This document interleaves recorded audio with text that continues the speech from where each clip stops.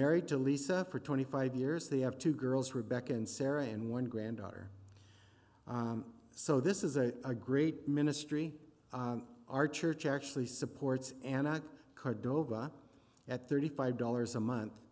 And then our church as a whole, we give them $250 a month. So it's just been a great ministry. You're going to hear more about it today. Let's welcome Mick.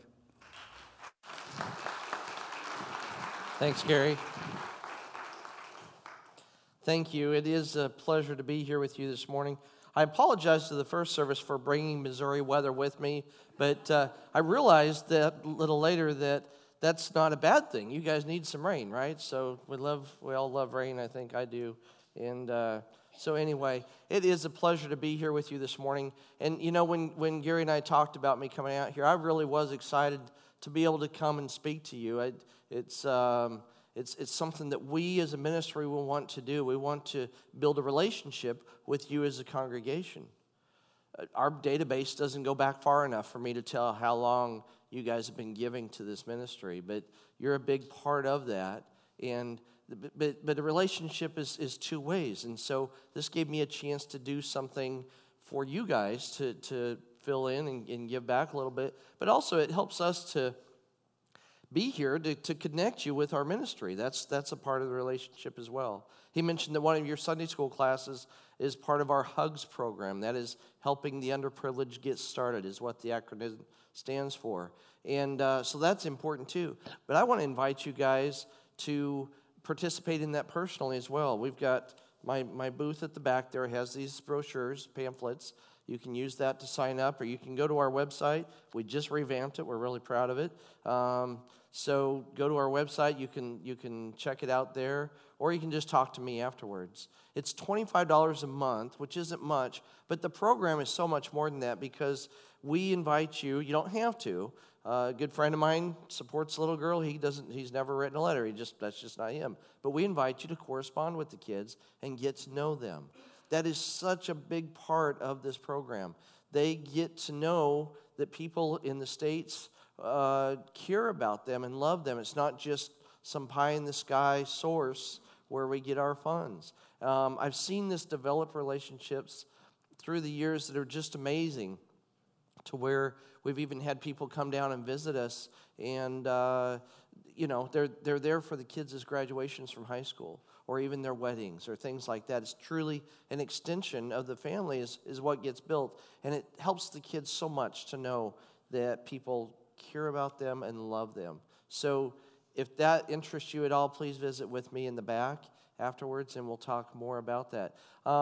I mentioned just now having you come down and visit, and that's another area that Gary and I have touched on just a little bit, but I would like to invite this church, this congregation, to bring down a group of people from this church to visit us. It's a short-term mission trip.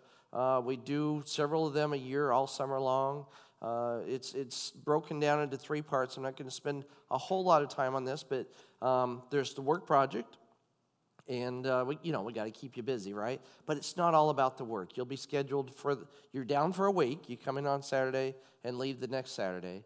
And out of that week, you do about 3.5 days on the work project, okay? So it's important to us to have these groups, because we don't want, for example, our house parents with a paintbrush in their hands trying to keep the place together. We want their focus, our staff's focus, to be on the kids. So it is important to us that these projects get completed. But on the other hand, we don't want it to be all about the work. There's other aspects of it. Another part of it is the culture itself.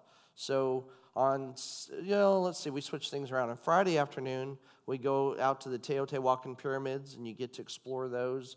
And these things are pre-Aztec. The Aztecs, when they discovered them, when they were still a nomadic tribe, they discovered these pyramids. And I'm getting way too deep. I'm spending time on stuff I don't intend to be spending time on. So I'll move ahead. Well, I can't. There's another cultural aspect. While you're down there, you get to eat. I prepare the menu for you, okay, if you're there when I'm hosting. So you're eating all of my favorite Mexican dishes. So that's cultural, folks. And you get to eat a lot of really good Mexican food while you're down there. And lastly, of course, is the kids. You get to see the homes, visit, share some meals with the kids, and get to know them. play with them. I always tell people, if you'll play even just a little bit of soccer with the kids while you're down there, you can legitimately come home and tell your friends and family that you're an international soccer player, okay? So keep that in mind. It's a great thing. Anyway, we'll hopefully be talking more about that. We'd like to get a group together to come down and visit us firsthand at Niños de Mexico. We're going to show a video now. It's just a couple of minutes long, and you guys may have even seen it already, but this video is it's called Faces of Pain.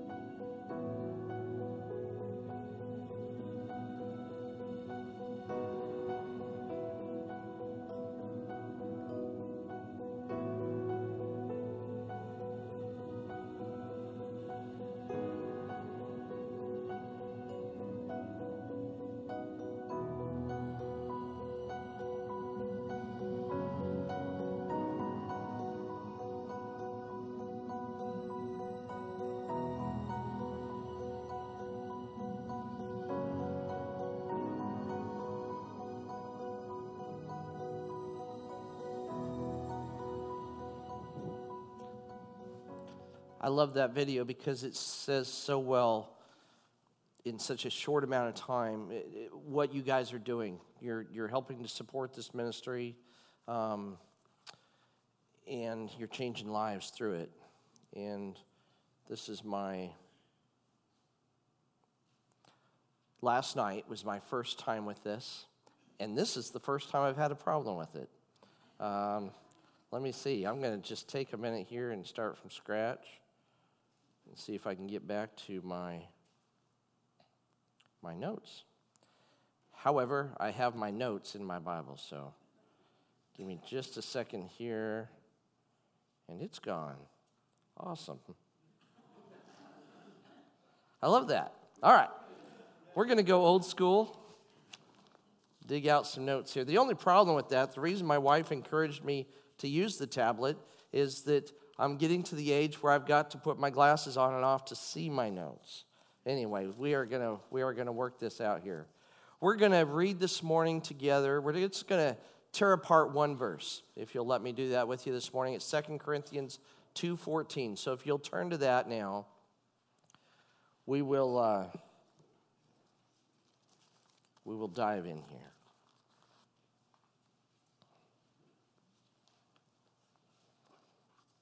Okay, 2 Corinthians 2:14.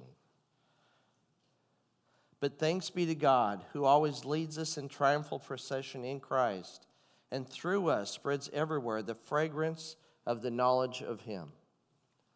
Now, guys, when I first read that verse, I'll be honest, it didn't mean a whole lot to me. I'm not a Bible scholar or anything. I have to really take a verse sometimes if it doesn't mean anything and reread it a few times and kind of look at what's been happening in the text before the verse and after it and try to put it together and figure it out for me. So I'm going to break this down into two different parts. The first half of the verse, let's just take a quick look at that. But thanks be to God who always leads us in triumphal procession in Christ. So what is a triumphal procession? Well, I looked into it a little bit, and the Romans used to go out and they would conquer a neighboring village or city or wherever they were, and after they succeeded, they were usually successful, they had a triumphal procession afterwards. So it was a big parade. The generals and the leaders would go through the town on their big horses, and behind them would be the soldiers, and then behind that would be all the loot that they had gotten, wagons of goods and animals they'd captured, and then the slaves or the people they had defeated, they usually be tied up, and they would bring up the tail end, and that was a victory procession. That was this triumphal entry, okay, for the Romans. And so what is that telling us here? Let me read it one more time. There goes the glasses. But thanks be to God who always leads us in triumphal procession in Christ. So what is that saying to us? What is our triumphal procession? We win. That's what it means, guys. It's a victory parade. We win. I just love that picture of it. It also leads me to think about, though, the fact that God never asks us to go somewhere where He's not already there. That's the way it was with me when me and my family first moved down to Mexico City. I still remember traveling across the border. We drove down when we moved down, and the American flag got smaller and smaller and smaller, and my heart was beating. I thought I was going to have a heart attack. I was scared to death. But I found out later, God was already there. He asked us to go down there, and He was there before us, and He's always there before us. In Joshua 6 is the story of Jericho. You guys probably know that story. We're not going to go all the way through it this morning. But let me run back over the story just briefly with you. The folks in Jericho, they knew the Israelites were coming. They had scouts out and everything. And Israel had this reputation of being able to do amazing things for some reason, And so they were frightened. They knew they were in trouble, so they shut up their city tight behind their walls, behind their gates. They closed the gates, and they were prepared for a siege, okay? And so what did God ask the Israelites to do in that scenario? Did he have them create battering rams to knock down the gates and catapults to throw big rocks up against the walls and break the walls down that way? That's the way, probably because I watched too many movies growing up of war scenes and stuff. That's what I have in my head of a typical siege, okay? But that's not what he did. Instead, they marched around the city once a day for 6 days. And then on the seventh day, he had to march around it 7 times. And at the end of that, they screamed and yelled and they blew trumpets. And probably the vibrations from them marching around and all this noise with the screaming and yelling and trumpets, that probably broke those walls apart, right? The vibrations knocked the walls down and they came down, right? No, not at all. But the wall, as it says in the song, the walls did come a-tumbling down. How did that happen? Why did that happen? I think it's because God had a plan. And in that plan, the glorious part about this whole scenario is that He includes us in that plan. He wants our obedience in certain things, even if they don't make any sense, like marching around. Have you ever seen the VeggieTales edition of this story? Those little, I don't remember what they were, peas or whatever. They were pretty confused about what they were supposed to be doing, right? But the walls came a-tumbling down because God had a plan and because the Israelites were obedient. And because of that, the walls came and tumbling down. Now, the interesting thing I found out was that archaeologists have, in recent years, found what they believe to be the city of Jericho. I just heard this as a story, and since then, I found out that it's actually true. It's not just a story a friend told me. But what they found, the reason they believe it was Jericho is not that the walls were just collapsed, like they would often find in this type of an archaeological dig. But the walls, I only have two hands, so I can only represent two walls. The walls are actually blown outwards, like this. So that just creates a picture in my mind that God was in Jericho when the Israelites were doing their marching. His presence was there. And because they were obedient, God blew those walls out. Isn't that an amazing thing to think about? I don't know if that's how it happened or not, but that's the way I picture it. It makes perfect sense to me. God, in his power, he just blew those walls out and down. And that was the end of that. Let's move on to the second part of the verse. Through us spreads everywhere the fragrance of the knowledge of him. So what does that mean? He uses us to spread the knowledge of him, the knowledge of Jesus. And that is a fragrance. A fragrance to who? To God. And it's a pleasing fragrance. When they would do sacrifices and stuff, they would have burnt offerings. I always pictured that as just being nasty. The word burnt means not good, you know. But to God, it's a pleasing fragrance. And when we, you and I, through us, when we spread the knowledge of Jesus, that's a pleasing fragrance to our God. Isn't that an amazing thing? Let's take a few minutes to look at the sense of smell, if you'll indulge me for a minute here. All of the senses that God gives us are pretty amazing, but I don't really think of the sense of smell as being that important, do you? I mean, it's just one of those things there. The sense of touch, when we feel things, we know if it's hot or cold or sharp or soft. That's fairly important to know how to do that, right? The sense of hearing. As I get older, my daughters are telling me more and more often that I'm losing my hearing. I don't know, but they're probably right. There are times when I don't hear the things that I should hear. I'm getting old. I'm losing my sense of hearing. And losing that makes me feel of how important it is, right? Probably to me, maybe the most immediate important sense is the sense of sight. And let's face it, I just met most of you, but I would much rather see you than smell you, you know? Just saying. So there are good smells and there are bad smells. If you ever come visit Niños to Mexico, if I am your host, you will hear me say that Mexico City is a city of smells. There are really good smells, lots of them. And there are really bad smells, lots of them. If I'm walking down a street in Mexico City, I might smell fresh corn tortillas being made. And you know what that does to me? It turns me. I will follow it. I will try to find the source of that smell because I'm drawn to it. I love fresh corn tortillas, okay? Or the holidays are coming up. They're just right around the corner. Hopefully soon in my house, there will be fresh cookies being made and pies and things like that. If I walk in the house and I smell fresh cookies being made, I'm going to be drawn to that smell. I'm going to go investigate. I'm going to go to the kitchen and try to snag myself a cookie, right? Even if it gets me in trouble. That's what I'm going to do. It's just my nature to be drawn to a good smell. Bad smells, on the other hand, are a warning, are they not? I think God designed it that way. They're a warning for us to stay away, that it's not a good thing, generally. A bad smell is usually some waste or something rotting, something you don't want to go around.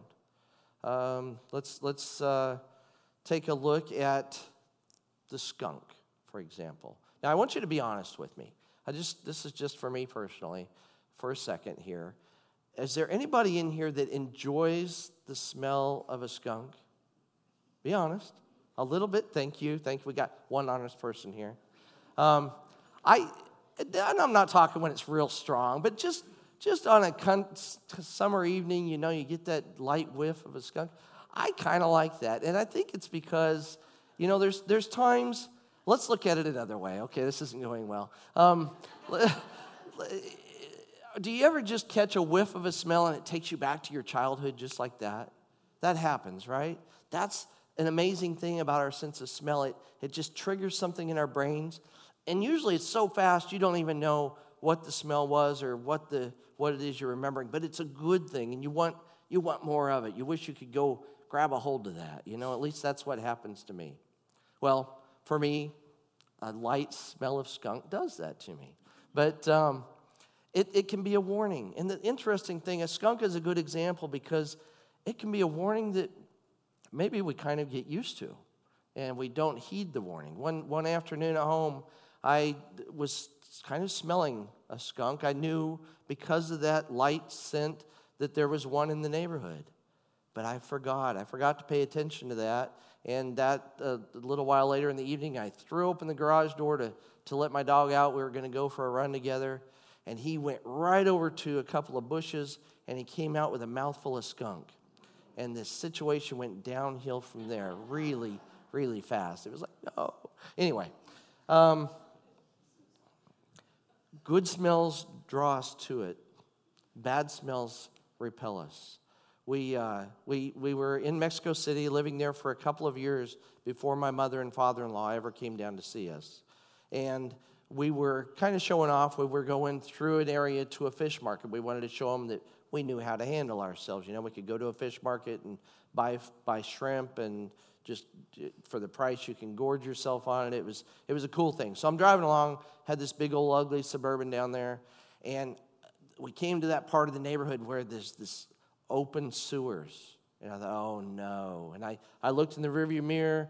My mother-in-law is sitting right directly behind me, and this is what I saw. The smell was so bad, it wasn't just enough to pinch off her nose. She was trying something brand new, trying to block this smell. Okay, it was bad. It was really, really bad. So, anyway, I almost wrecked. I was laughing so hard at her, but we are drawn to the good and we're repelled by the bad. I think that in our lives, that's an intricate part of being able to tell where we're at and what's going on. I'm going to tell you a couple of stories about a couple of our kids to close here this morning. We've had hundreds of kids go through our system. The first one I'm going to tell you about is Dr. Noe Flores. And yes, I said doctor because next year will be our 50th anniversary. Like Gary said in the beginning, you guys have been supporting us for 40 years. So Doc and his siblings were one of the first family groups to ever come and go through the Niños de Mexico system. Doc became a doctor, medical doctor. He worked with the Mexico City hospitals for 19 years. And then 16 years ago, he came back to work with the ministry of Niños de Mexico. And he's obviously the doctor for all of the staff and all of the kids. Well, Doc is old now. In fact, he retired this year. I can't quite get over that. The fact that Doc is retired is just amazing to me. But not only was he our doctor, to me personally, he was a mentor. He was an example to me of what a man of God should look like. And it's because everywhere he went, everything he did was to spread a sweet aroma of Christ. One of the things, we do other things with Niños de Mexico other than just raise kids. I don't have time to tell you about them, but one thing we do is a medical village monthly. We go up to this village called Chalapa, and we do medical ministry up there. And I'm getting to where I don't have time for the whole story, but let me just say, we would fill up the van with people on the way into the village. And as soon as those doors closed, Doc would start telling them about Jesus. And the whole ride over, he would tell them about Jesus. Everywhere we went, Doc was all about telling people about Jesus. And it wasn't just him, though. Now he has 4 grown children now. His daughter, Susie, graduated from Kentucky Christian College. She and her husband are now part of a church plant in Pachuca, Mexico. His son, Saul, graduated from Dallas Christian College. He is now in the Chicago area with his wife in a church plant telling people about Jesus. It's one example of one child. The other one I want to tell you about is a little guy named Joe Benjamin. Joe Benjamin was brought to us just a few days old. The police brought him to us in the middle of the night. He was born just after Christmas. And when I first heard about that, the police brought him straight to us. I really kind of pictured a scenario in my mind of the kind of a baby Moses scenario. Probably his mother just couldn't keep him anymore, and so she, that's the cold time of year in Mexico City.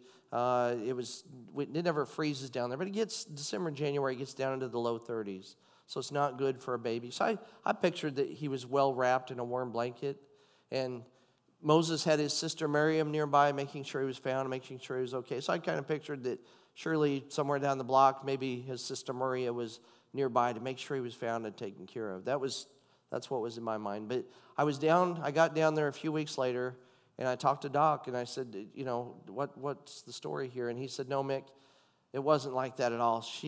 His mama just literally threw him away. He was found unprotected in an empty lot on a pile of trash, literally discarded. The police, somebody called in the police immediately, and they brought him to us before there was any damage from exposure or anything like that.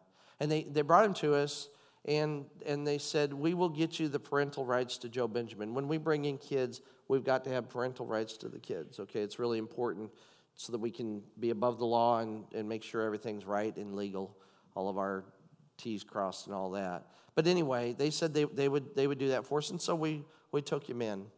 And a couple months later, though, they came back to us and they said, we're sorry, we shouldn't have promised you that because we can't produce that. You see, Mexico they have laws where Joe Benjamin is a Mexican citizen, and so he has the right to go to one of these other homes where there's hundreds of kids and try to be adopted out. And truly, that's his best chance of being adopted because he's 3 years old and younger. The age of 3 is kind of the if they're younger than that, they have a pretty good chance, I should say a better chance of being adopted. And that's very typical for a lot of third world countries. But we were already in love with Joe Benjamin, and we wanted him to be raised as a Christian. And so we did not want to give him up, but we didn't have a choice. And so we prepared. They said they'd be by the next day. So we prepared to give him back. But they didn't show up. And so we thought, well, maybe sometime this week. And they never showed up. And so we thought, or at least I thought, well, it's Mexico time. It's pretty laid back down there, We can maybe expect them sometime this month. But they never showed up. So we didn't just do nothing. We got proactive about it. We have a lawyer down there that's almost on a full-time retainer. And had him do some things, and we wrote letters to the government. And every time I'd go down, I'd check with Doc, and he'd say, well, Mick, they say they're going to come get him. But they never showed up. This Christmas, Joe Benjamin will be 7 years old. So it's my hope that in about 11 years, I'll be standing up here sharing a story with you about how Joe Benjamin has given his life to Jesus. Maybe I'll be sharing with you what he's decided to do with his life as far as a career. Hopefully, though, he will grow up and be trained so that when he goes back out into Mexican society, he can spread the aroma of Christ, and it'll be a sweet fragrance for God to smell. I want to challenge each of you this morning to take a look at your lives and just, you to yourself, check and make sure that your life is a sweet aroma of Christ for God. The people you talk to, the things you do. As I said in the beginning, God has a plan, and he includes us in that plan. He invites us to be involved. He gives us conversations to have. He puts people in our paths. Unfortunately for me, sometimes it's Kansas drivers cutting in front of me there in Missouri, and it drives me crazy. But he puts people in our paths, and we have to react a certain way. So let's all make sure this morning that our life represents a sweet aroma of Christ. Another part of God's plan that is pretty special is this table here before me, the communion table. We're going to go into that part of our service now. And this is a part where God invites us to be included in it as well. In fact, he commands us, do this in remembrance of me. As we take part in this service, as we take the bread that represents his broken body and the cup that represents his spilled blood, I would encourage you to take the time this morning to thank him for his sacrifice and thank him for including us in his plans. And just make sure that he knows that your intention is to produce a sweet aroma this morning. Pray with me, please. Dear Heavenly Father, Lord, it's such a pleasure to be in your house here this morning. And Lord, as